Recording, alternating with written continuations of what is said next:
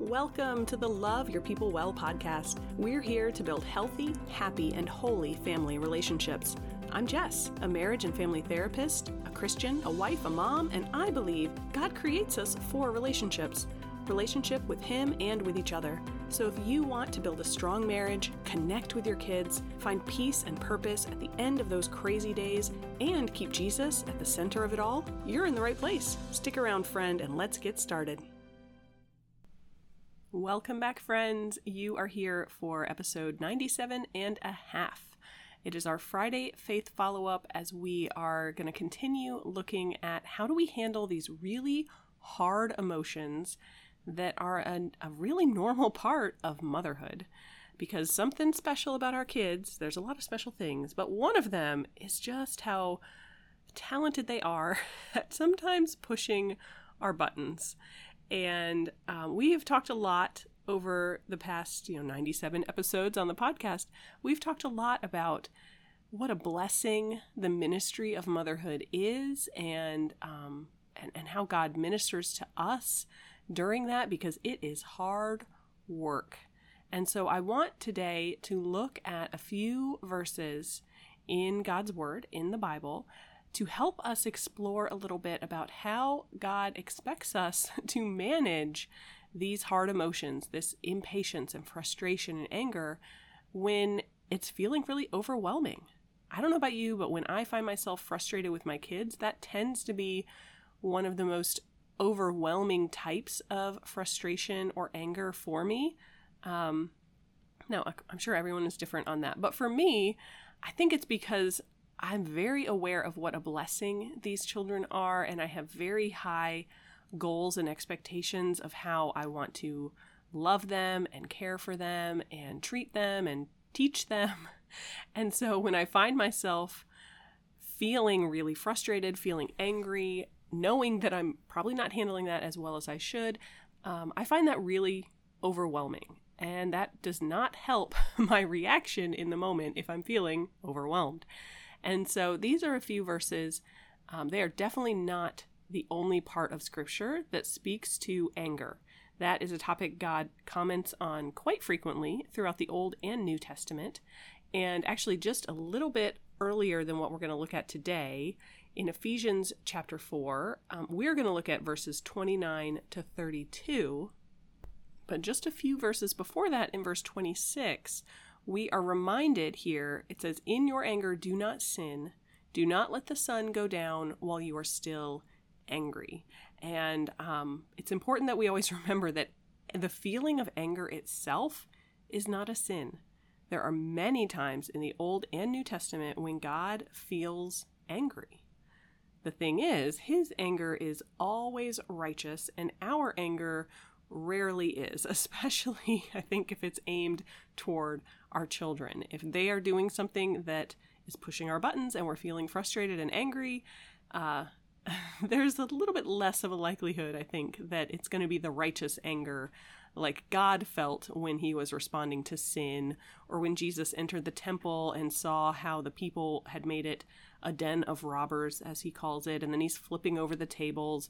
That is a very holy anger. When I get frustrated that my kids are coloring on the walls, that's not exactly the same type of holy anger. So I don't want us to think that it's the emotion that's the problem. It's the heart behind the emotion that is the problem, and where we need to seek God's wisdom and the power of the Holy Spirit to change that heart behind the feeling. So that's why today we're going to take a look at Ephesians chapter 4, verses 29 to 32. There are, again, plenty of other scriptures about anger, but this is one in particular that has been meaningful to me over the years, even before I had kids.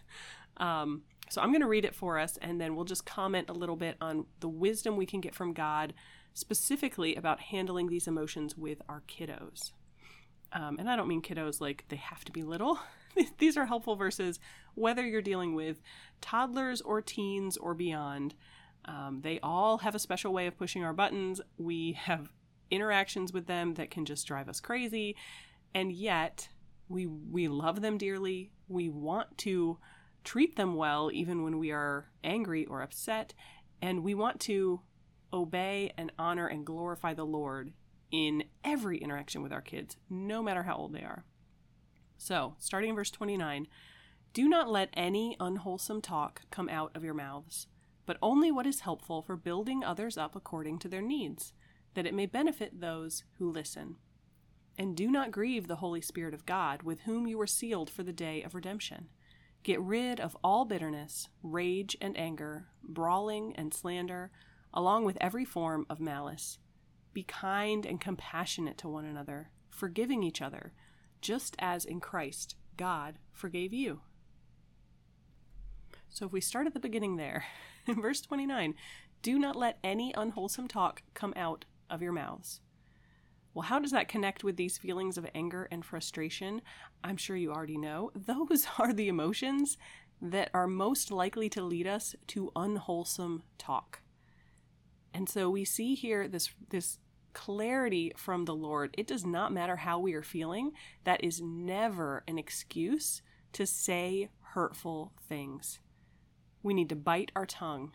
And sometimes, my friend, we might need to do that literally. Let's be honest. We need to be real about the fact that our emotions tend to color our perspective in the moment. You have probably had that experience where you say something in the heat of the moment and then later you're looking back and thinking, ooh, that's not what I wish I had said. Maybe the sentiment is correct, or you did need to say something about the topic, but the way that you said it, the tone of voice, the words that you chose, they don't reflect a kind and compassionate and godly way of speaking. And so no matter how we're feeling, we do not want to let unwholesome talk come out of our mouths. The best way that I have found to stop that type of talk for myself is to bite my tongue and to try out a few of the quick tips that we talked about in episode 97. Specifically here, to pause, to bite my tongue and pause and take a few deep breaths before I respond. Now, I might still be feeling some level of frustration or some level of anger, but I'm less likely to just lash out and react because I've had that pause. So we know our words matter no matter how we are feeling. But verse 29 continues. So it says, don't let the unwholesome talk come out, but now it's going to tell us what we should be saying in all circumstances, regardless of our emotions. It says, but only what is helpful for building others up according to their needs, that it may benefit those who listen. Now, one of the quick action steps that we talked about in episode 97, I think it was actually the last one we talked about, number 10, was if we're feeling frustrated, we're feeling angry, to do something that purposefully builds someone else up, encourages someone, helps someone, makes them feel loved.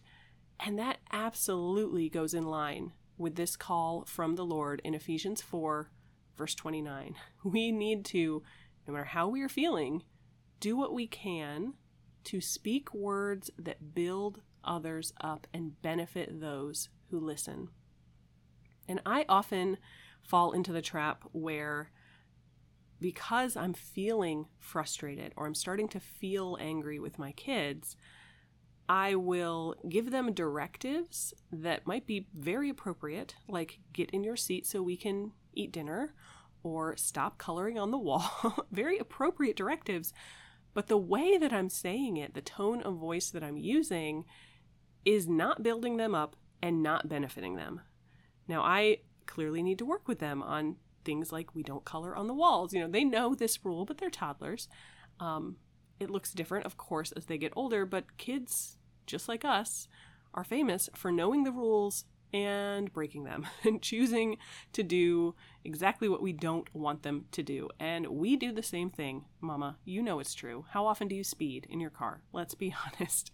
We all will bend the rules and break the rules depending on the situation. And so sometimes it's not necessarily about the actual words, again, that we're using, but the tone of voice, the way that we're saying them, has a huge impact on if we are or are not building others up, building our kids up according to their needs. And it's really helpful, I think, to think specifically if you have multiple kids of different ages, their needs are going to be different. The needs of your toddler are going to be different than the needs of your teenager. Okay, if your 3-year-old is coloring on the walls, you handle that one way. If your 13-year-old is coloring on the walls, you're going to handle that differently because the needs are different.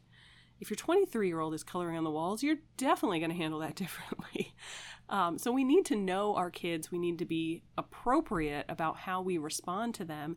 And if you're so frustrated and so angry that you can't do that you can't speak in a way that will benefit those who are listening, then you need to pause. You need to change what is happening in your own heart before you start speaking those words. And it continues here in verse 30. Do not grieve the Holy Spirit of God, with whom you were sealed for the day of redemption. Now, there can be a lot of theological discussion about how could we or do we grieve the Spirit of God.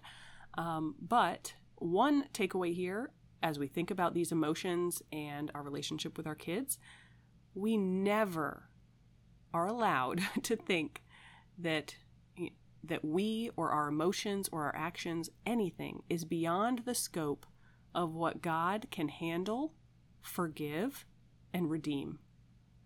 You have been redeemed even when you're feeling frustrated and feeling angry. You might not be acting like it in that moment. You might not be living it out. That does not change the reality of what God has accomplished. You have been sealed for the day of redemption. And so it's one thing to repent and to acknowledge I sinned in this area and confess that and repent of that and try to press into the Holy Spirit living through us. That is different than a sense of condemnation or just drowning in the guilt about what we did or how we're handling things.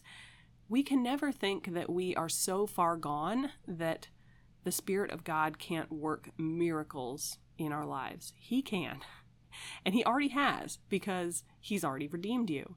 And so we need to remember and be encouraged by the reality that the Spirit is there. The Spirit is powerful, even if we are not tapping into that in this exact moment of time. And when we deny his presence, or we think or act in a way that would suggest, this sin is unforgivable. Sure, Jesus died for everybody else, but me yelling at my kids is beyond the scope of the gospel. That is grievous to God. That makes him sad because it's so untrue. So stand firm, my friend, in your redemption. And if you're not living that out in the moment because you got frustrated, you got angry, you didn't handle it well, confess that to the Lord. He can handle it. And then these verses go on to basically give us a do and a don't list. Okay, it says, get rid of all bitterness, rage, and anger, brawling and slander, along with every form of malice. Get rid of these things. Now, hopefully, you are not brawling with your kid. You're not fighting with them. Hopefully, you're not slandering them and bad-mouthing them to all your friends. And hopefully, there's not malice building in your relationship. But for sure, we can struggle with some bitterness when the same issues happen again and again and again, especially as our kids get older and we realize they do have more intentionality in what they're doing and how they're treating us. We can struggle with bitterness. We can struggle with anger and even rage. And so, to whatever degree you might struggle with something on this list, bitterness, rage, anger, brawling, slander, malice, wherever you fall on that scale, God is very clear. That is not what he wants in your heart or in your relationship with your kiddo. Now, we get rid of it in 1,000 different ways. We talked about 10 quick little momentary steps in episode 97. Obviously, the Holy Spirit and his power in our lives is ultimately the way that we're going to get rid of these things. And there are plenty of other anger management techniques and things like that that can help. But ultimately, this is a heart issue. To take these feelings before the Lord, confess them, and to let him work his healing, his growth, his sanctification in your life.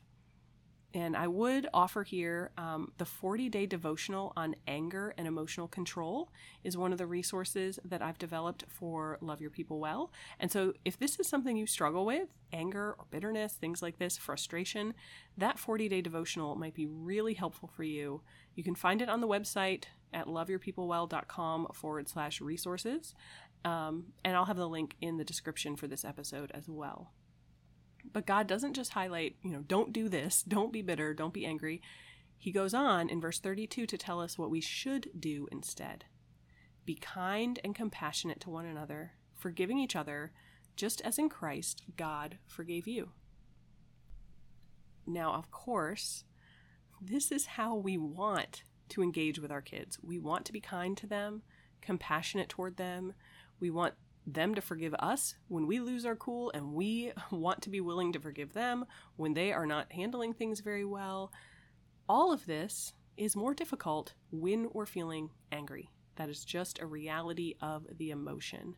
And so again, those strategies we talked about in episode 97, those 10 really quick things we can do to start cooling ourselves down, that's going to help us be more kind, be more compassionate.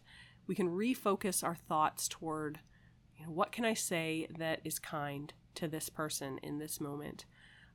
Do I have any compassion? Do I really understand why my kid is doing this? That can go a long way toward helping me feel and be more compassionate toward my kids. I've already used the example of my toddlers drawing on the walls. They did it just the other day. That's probably why I'm thinking about it. And it actually was the first time they've ever done it. Yes, I can be angry about that. I can remind them, we talk all the time about we only color on paper. I can do all of that, but I also need to acknowledge they're 2 years old. It looks really fun to color on the wall. At church, in their playroom area, they have a whole wall that's like that chalkboard paint, and so they can color on the wall. So they're probably a little bit confused, and so none of that excuses my kids. It doesn't change the rules of the house, but it does help me have a little more compassion for how I respond in that moment. And then forgiveness, absolutely. We need to come back to our kids when we do lose our cool, when we get overwhelmed, and ask for forgiveness in an age-appropriate way. Of course, we don't need to have, spill our guts to our kids and cross all these boundaries to tell them all the things that we're struggling with, but we do need to say, I shouldn't have yelled at you. I'm really sorry, and I hope that you can forgive me. Or we need to say, yes, you did color on the wall, and I said I was going to take away all of your crayons and throw them in the trash, but that was an overreaction. I'm sorry for that. I'm not going to throw them away, but we are going to, hold off on them for a half hour, or whatever it is. We need to come back to them and ask for forgiveness. And we need to be willing to forgive our kids, even if they are not asking for our forgiveness. And again, this probably gets more important and difficult as our kids get older because they start doing things on purpose. They start intentionally lying or deceiving. They start saying hurtful things, knowing that they're hurtful things. My 2-year-olds are not coloring on the walls to spite me, but if they're doing it when they're 13, they might be. They might know this is really going to tick mom off, and so, I'm going to color on the walls. Actually, I think I did that as a teenager at one point.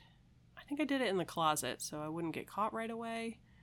But I remember that line of thinking that, this is something I'm not supposed to do, and I'm angry, and so I'm gonna do it. That type of situation, it's harder to forgive. It pushes our buttons in a different way. But God does not give us an out. This verse is very clear. We forgive each other as in Christ, God forgave us. And he forgave everything, my friend, which means he is calling us to forgive everything. So I would really encourage you to read through these couple of verses yourself. They might be really helpful to memorize so that when you're feeling angry, these are the verses that you can just roll right off your tongue. But let us never think that God doesn't care about our emotions, and let us never think that God excuses our behavior because of our emotions. We can fall into both of those traps, but God acknowledges our emotions and still has expectations for how we treat other people and think about things for ourselves. So friends, let me close us out with a word of prayer. Lord, we confess that we do sometimes let unwholesome talk come out of our mouths. And we confess that bitterness and anger and frustration, that these are issues we struggle with as moms. And I pray, Lord, for every woman listening, that you will give her a heart of compassion for her kids. Give her a tongue filled with kindness toward her kids. We pray, Lord, that our homes will be places of forgiveness. And we pray that our relationships with our kids will grow stronger and stronger every day. And that our ability to handle these emotions will not be led by our own strength, Lord, but by yours, by the Holy Spirit who is in us, who has redeemed us, who raised Christ from the dead. That is the power that we have in us. And I pray, Lord, that you will help us to live in that, especially at these moments where we're feeling so overwhelmed by our emotions. We lay all of this at your feet, Lord, trusting your goodness and your power. And I pray in Christ's name, amen. Friends, make sure to head over to the website to check out some of the resources that I mentioned, or get the show notes for this episode, 97 and 97 and a half. And then we will be back next week with episode 98, looking at our marriage relationship. It's some good stuff coming up, my friends. And we will also start talking about the 100th episode giveaway. I can hardly believe it, but we're almost there, and we've got some good stuff for you. So you're definitely going to want to circle back in. Make sure to hit that follow button in your podcast app if you have not done that yet. And that's all we've got for today. So hugs and blessings to you, my friend. I'll talk to you soon.